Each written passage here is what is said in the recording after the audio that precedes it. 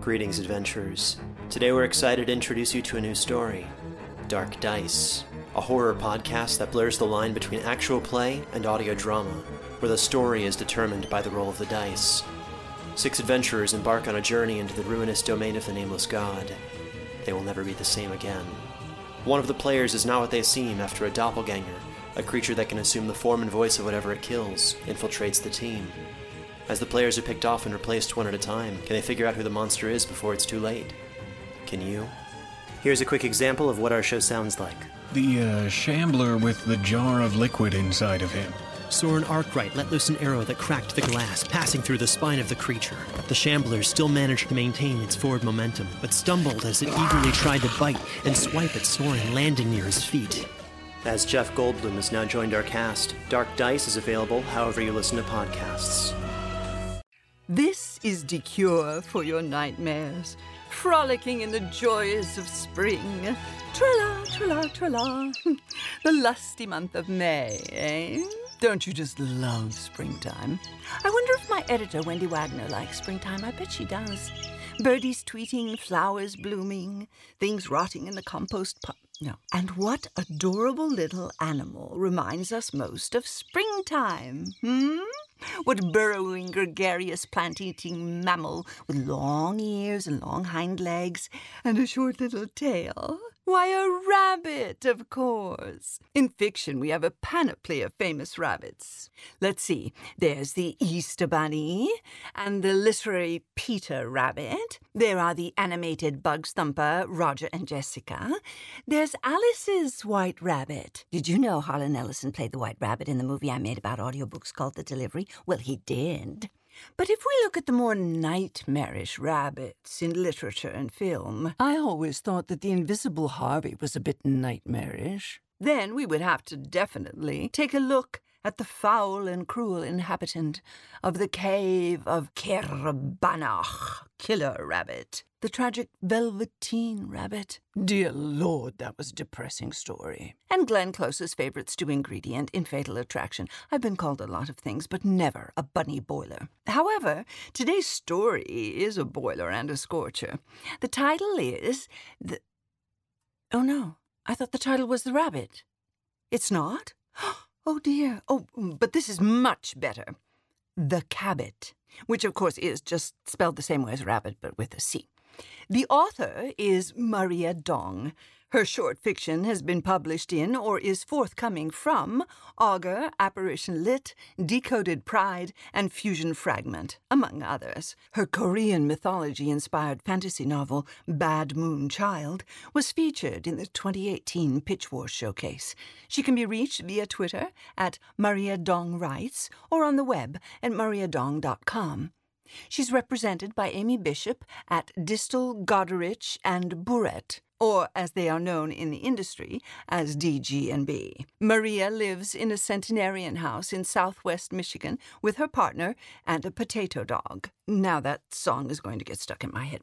The narrator is the vocally and visually elegant Justine Eyre. I am always mesmerized by Justine's storytelling talents. Justine has narrated hundreds and hundreds and hundreds of audiobooks, among them The Historian by Elizabeth Kostova.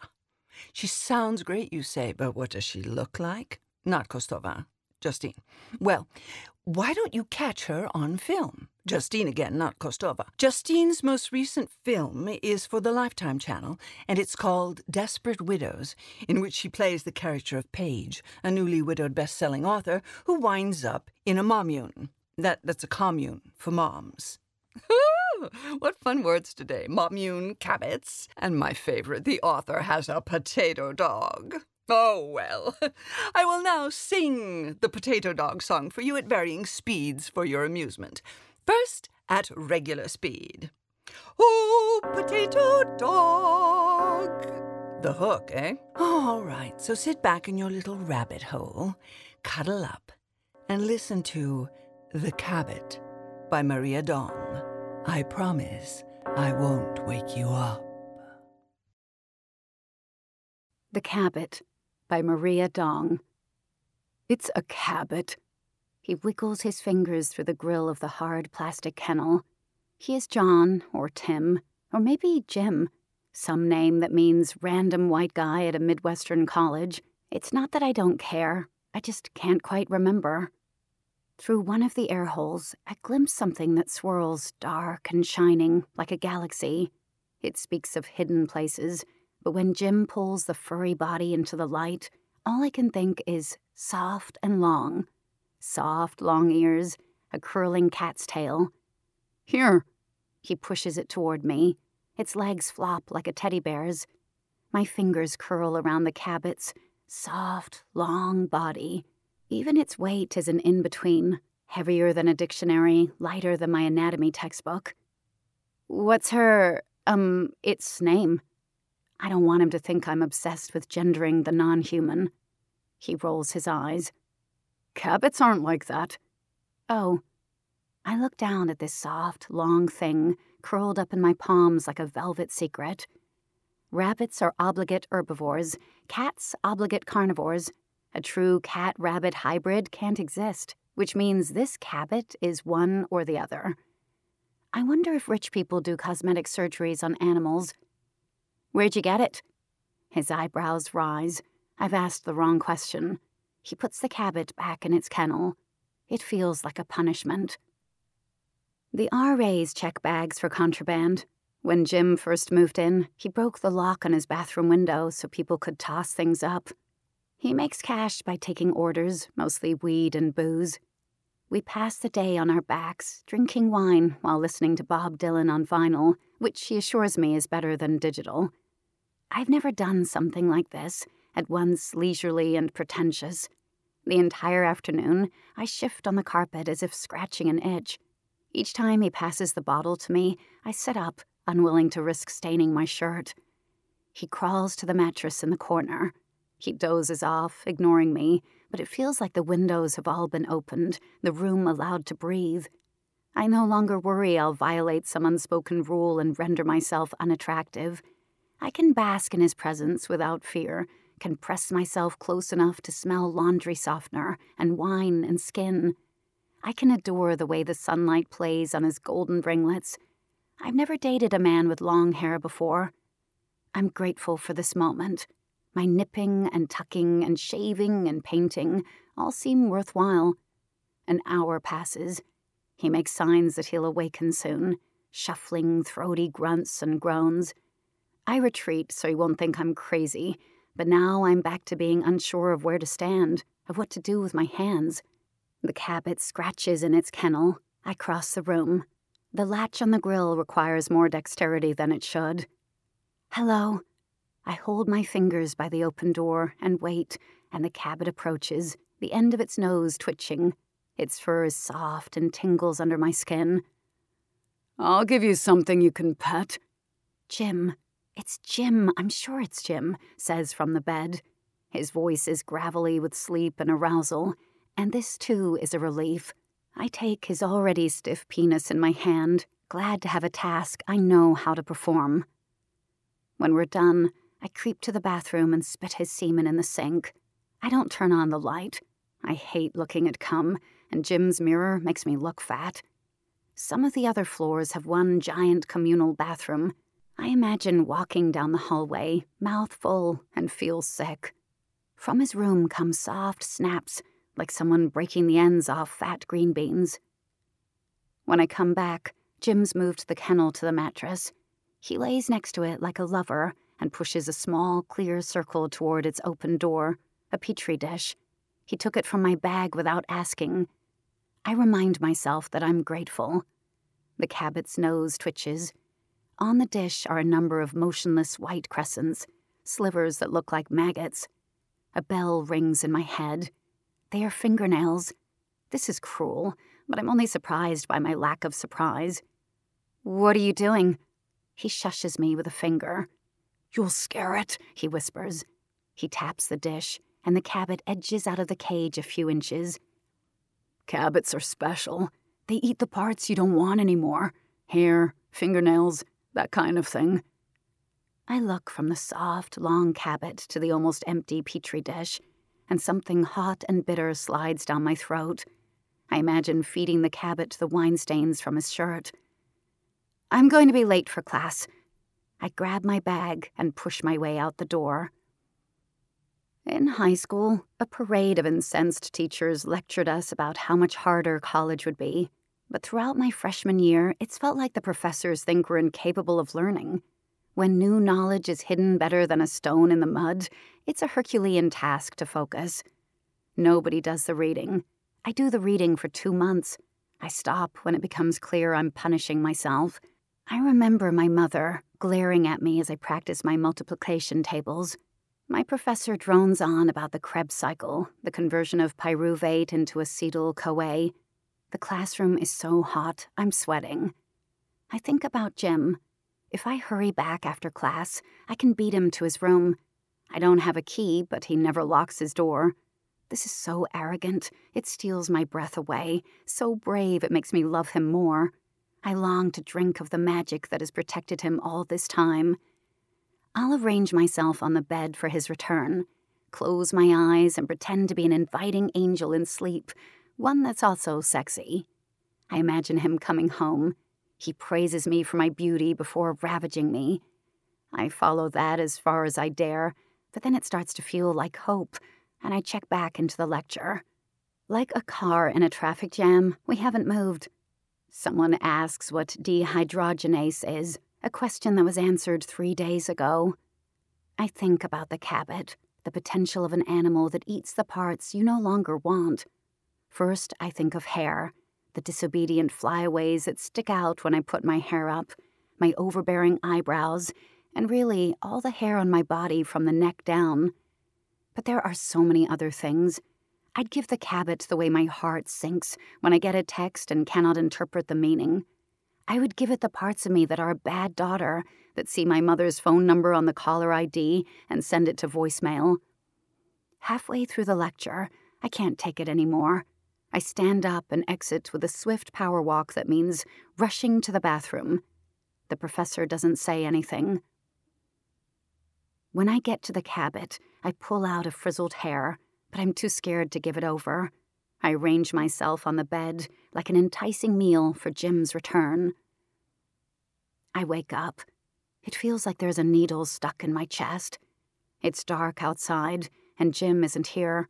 He could be studying at the library, picking up supplies for a project, at the store buying a textbook he forgot. I don't believe those things.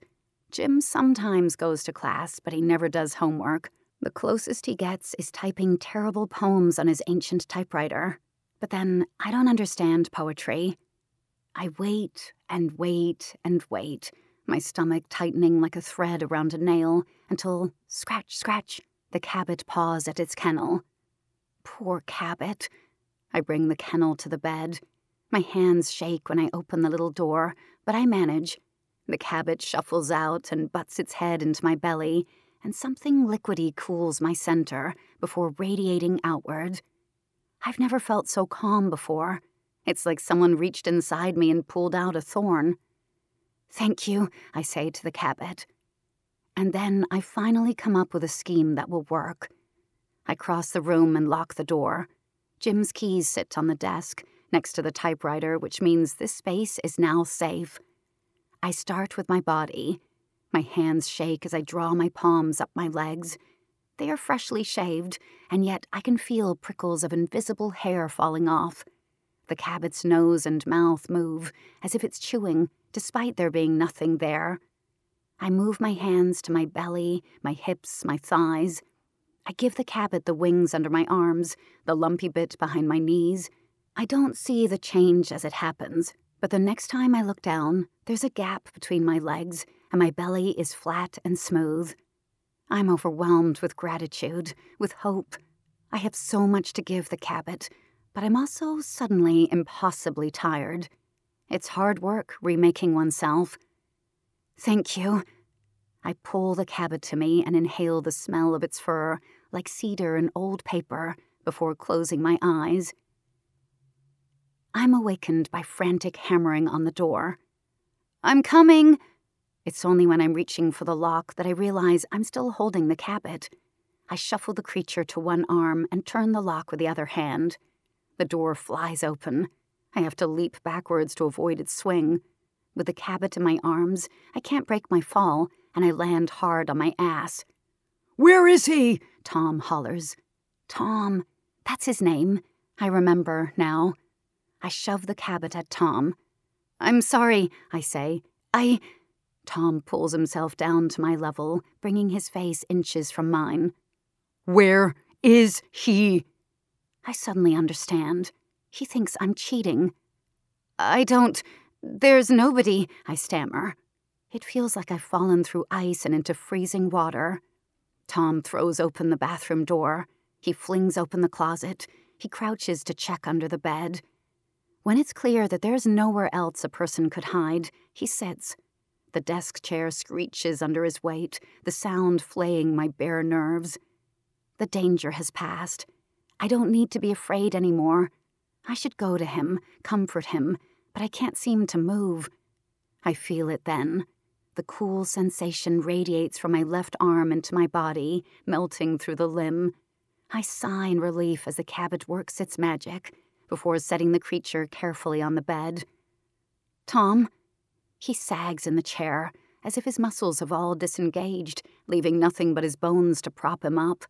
Still, I approach him as if he's a cornered animal, circling around so he can see me, scuffing my feet to make some noise. "Talk to me, Tom." "I'm sorry." His face looks rueful, as if this is all some terrible trick he's played on himself. You know how I feel about you, right?" My throat clenches. He has not said this word, love.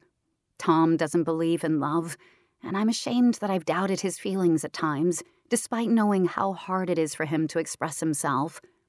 I drag sandbags across my heart, shoring up my love for him. "Just tell me the truth," he says. "Why'd you lock the door?" He glances at me, and I catch the spark there, a warning. Tread carefully. I'm not afraid. No, thanks to the Cabbit, I'm my best self. The lie unfurls like a revelation. "There was a guy following me after class. I got scared. I ran back and locked the door." His face relaxes, the spark snuffing out, and he looks back at the offending door. "I should kill him," he says, real venom in his voice. "What did he look like?" Warmth blooms in my belly at this demonstration, but I still need to be careful. "I don't know," I say, hedging my bets. "I was too afraid to get a good look." His jaw tightens. Seconds go by before he nods. "All right," he says. "I understand." I thought things between us were fixed, but I was wrong, because even though we're laying in bed, the tension between us is as brittle as lake ice, and I don't want to fall through again. I pretend to sleep on my back. He is on his side, propped up on his arm. I can feel him staring, as if I'm some kind of puzzle to solve. What if he decides he can't forgive me? Or worse, that he loves me too much, and that scares him? There's a cold pit in my stomach. I want to give it to the Cabbit, but Tom put the animal back in its cage. Undoing his action would only make him mad again. I calculate my move. It has to look natural. I roll to my side. I pull back and push my ass into his stomach. My tailbone, bruised from the fall, twinges in a warning I ignore. He tenses and says my name, but I concentrate on making my breath slow and even. I can feel him stiffening, as if his penis is siphoning energy from our contact. "Please," I think. "I love you." He inhales. His hand skims up my hip before descending toward the junction of my legs. Once, I would have shifted to pretend to give him access, but my Cabbit-slimmed thighs no longer crowd him out. He feels how warm I am and moans. He rubs himself against me. Only when he hikes up my leg and pushes himself inside do I pretend to awaken. The next day is Thursday, which means morning class for both of us. I want him to leave first so I can feed the Cabbit, but he's watching me. Any change from the ordinary will make him suspicious again. "I have to go." I clutch my bag and kiss him on the mouth. He grabs my wrist as I turn away. "Hey." He looks me up and down. "I didn't have a chance to tell you last night, but you look different. Good. Really beautiful. I glow under his praise, even as I wave it away with my free hand. I'm just me, like I always am. As soon as I'm through the door, I pause in the hallway and take a deep, solid breath. Thank you, Cabbit, I whisper. I remain too long. The door handle jiggles, and I run away, quick and silent, like a Cabbit streaking across a garden. I wait in some bushes until I see him exit the front door of the building, and then I steal back into his room, unlocked as usual. I can't risk locking the door again, so I take the Cabbit into the bathroom. I turn on the light, but it's harsh on my eyes, and I can see myself in the mirror. I flip it off. After my tailbone, my face will be the first thing I fix. I enter the shower and pull the curtain before gingerly sitting on the damp floor with the Cabbit. I let it go. Its nose twitches as it observes me, and even in the dim light, I can tell it looks different. Still soft, but no longer quite so long. It's definitely fatter. How did I not notice as I was carrying it into the bathroom? Sweat trickles down my back. What if Cabbits can only eat so much, or only so often? Or what if Tom figures out it's my fault his Cabbit looks different? I've been greedy, too greedy. I resolve to use the Cabbit only for those things that are truly important. I ask the Cabbit to heal my tailbone. Sex was excruciating last night. And then I make a list of goals in my head and organize them by priority. I'm so absorbed, the click of the bathroom door opening catches me unaware. I hold my breath, waiting for the light to shine through the thin shower curtain and expose me, but the door just shuts. This was stupid. I creep to the door and rest my ear against it. Sounds echo from the other side, muffled as if underwater. "Oh!" A woman's moan. This doesn't mean anything. The door is unlocked. Everybody knows it. Some gross couple decided to use Tom's dorm for sex. I should clean the bed. Maybe even replace the mattress. She moans louder, but there's no thrusting. Her partner must be doing something else. Fingering her, eating her out. I can't help but find that exciting. I've never been able to submit to being eaten, not even when someone asks. Some other time, I would have been tempted to touch myself. Been tempted, but would not have indulged, I admonish, hoping it's true. But right now, all I can think about is getting out of here. She comes, and her orgasm isn't like mine. There's no show to it, nothing to make her partner feel special. It's just a big sigh, the sound of a wave hitting the shore. "Tell me how good it was." A male voice. I grab my throat. "So good, Tom." She laughs, a breathy, fluttering sound. "How do I taste?"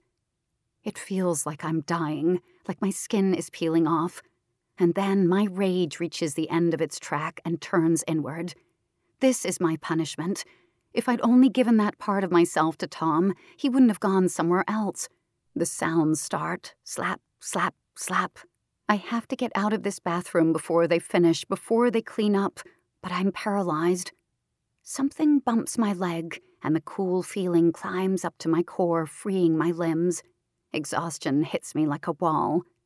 I put the Cabbit back in the shower and whisper to it to stay. I crawl out the window, jump to the bushes below. My ankle pops when I land. It's fine, just another thing to give to the Cabbit. I can't outrun my tiredness.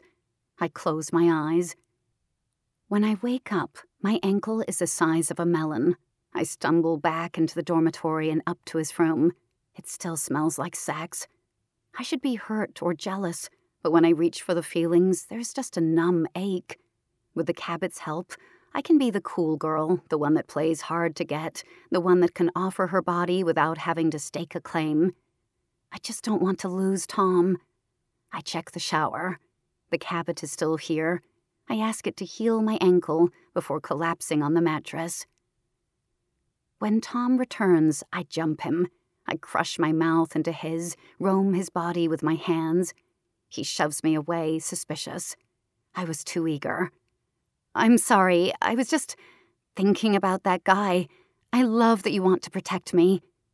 He relaxes then, lets me kiss him, lets me tease him with my fingers and tongue.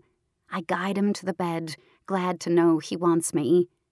It's not until we're both naked that the words leave my mouth unanticipated, unwanted. "Maybe you could go down on me." "I'd love to," he says, smiling. "But I kind of have a headache."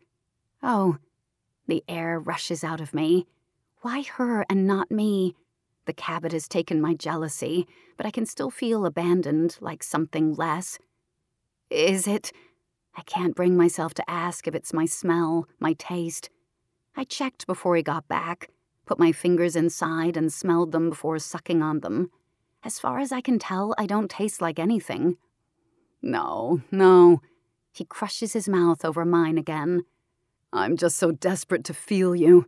And besides, you're not one of those girls, right?" I shake my head, although the truth is, I don't know what that means anymore. We make love, but my head is far away. When we're done, he kisses me and makes his way to the shower. "I'll get the water started." My stomach is sticky, but I wait until he's gone. I need to know what he meant, what kind of girl I am. I go through his phone. It's password protected, but I try 1111 and it opens. I comb his messages for some kind of unifying theorem that lays out what I need to know, what makes her her and me me. "Hey, are you coming?" he calls. I look up. The Cabbit is staring at me from the open door of its kennel. I go back to scrolling. There are so many women. I don't have time to parse all this. I put the phone back and get into the shower. As the water covers my head, I ask myself what it means to love someone. I play my part, wash, smile, put on Tangled Up in Blue, and ply him with wine. Fuck him again, this time like there'll be no tomorrow. Feign a headache, tell him I want to go to sleep early. He laughs and embraces me, and we lay there until his breathing deepens into a snore. I go to the Cabbit's cage. I haven't made my decision yet, but I can feel it's close, a loose tooth that hangs by a lone root. I can't live like this, I think to the Cabbit. There's no way to love him that doesn't hurt, but I can't stop. I stroke the Cabbit's head, this creature that's supposed to take the parts of me I don't want. Help me decide. I feel the coolness then. When I probe my thoughts, I'm relieved to discover I no longer need to go through his phone. The Cabbit has yanked my weakness out. I can be with him now without worrying. I put the Cabbit down and fall into sleep before my body even hits the bed. That night, I dream wet, crunching sounds, the smell of copper. I look up and see the Cabbit sitting on Tom's chest. Tom's head and one of his arms is missing, and the Cabbit is chewing. What a strange dream, I think, before falling back into the dark. When I wake up, the Cabbit is gone, and I'm alone. There's something mushy in the back of my mind, something I was supposed to remember but can't. It's not until I'm checking the room that I realize I'm missing a name for this man that has left his phone, his wallet, and his keys. It's frustrating not knowing this, and it makes me think of that loose tooth again, that lone root, just a hot, painful itch. I forget it when I see the note sticking out of the typewriter. Too hard taking care of an animal, decided to return the Cabbit. I should be angry. The reflex is there. That's my Cabbit. I need it. But when I tongue the soft places inside me, all I find is that itch again, a desire to walk until my legs collapse. I flip the note over and type, "I'm breaking up with you." I take his keys and lock the door as I leave. Somewhere between his place and mine, I drop them into a sewer grate. They rattle as they hit the bottom. I think about changing my major, about dropping out of school. But this can wait, can be figured out tomorrow, next week, next month. I take in a deep breath and sigh, and the sound is like an ocean wave, soft and long. Ho, I bet you're awake now. I know I am. That Cabbit is definitely the stuff of nightmares, although the depilatory aspect is tempting. I hope you enjoyed The Cabbit by Maria Dong, read to you by the brilliant Justine Eyre. The story is copyrighted 2021, so don't even think about it.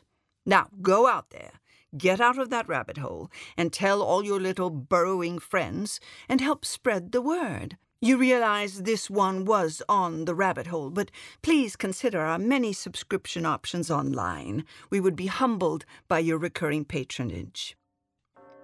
Nightstand tip.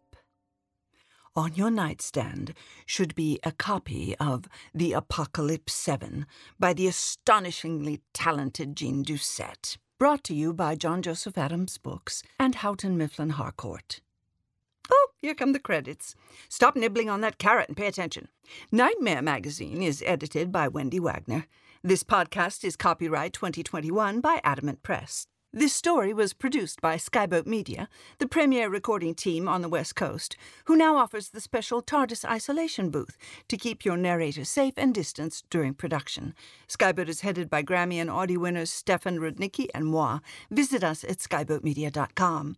The exquisite post-production is done by Hour of the Wolf fame superstar Jim Freund. Pause for applause. Thank you for nightmaring with us. I'm the cure for your nightmares, and I promise never to wake you up. From all of us here, good Nightmare Magazine.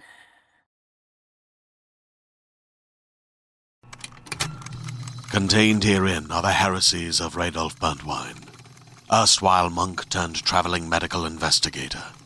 Join me as I uncover the blasphemous truth of a plague-ridden world, that ours is not a loving God, and we are not its favored children. The heresies of Radolf Burntwine, coming January 2nd, wherever podcasts are available.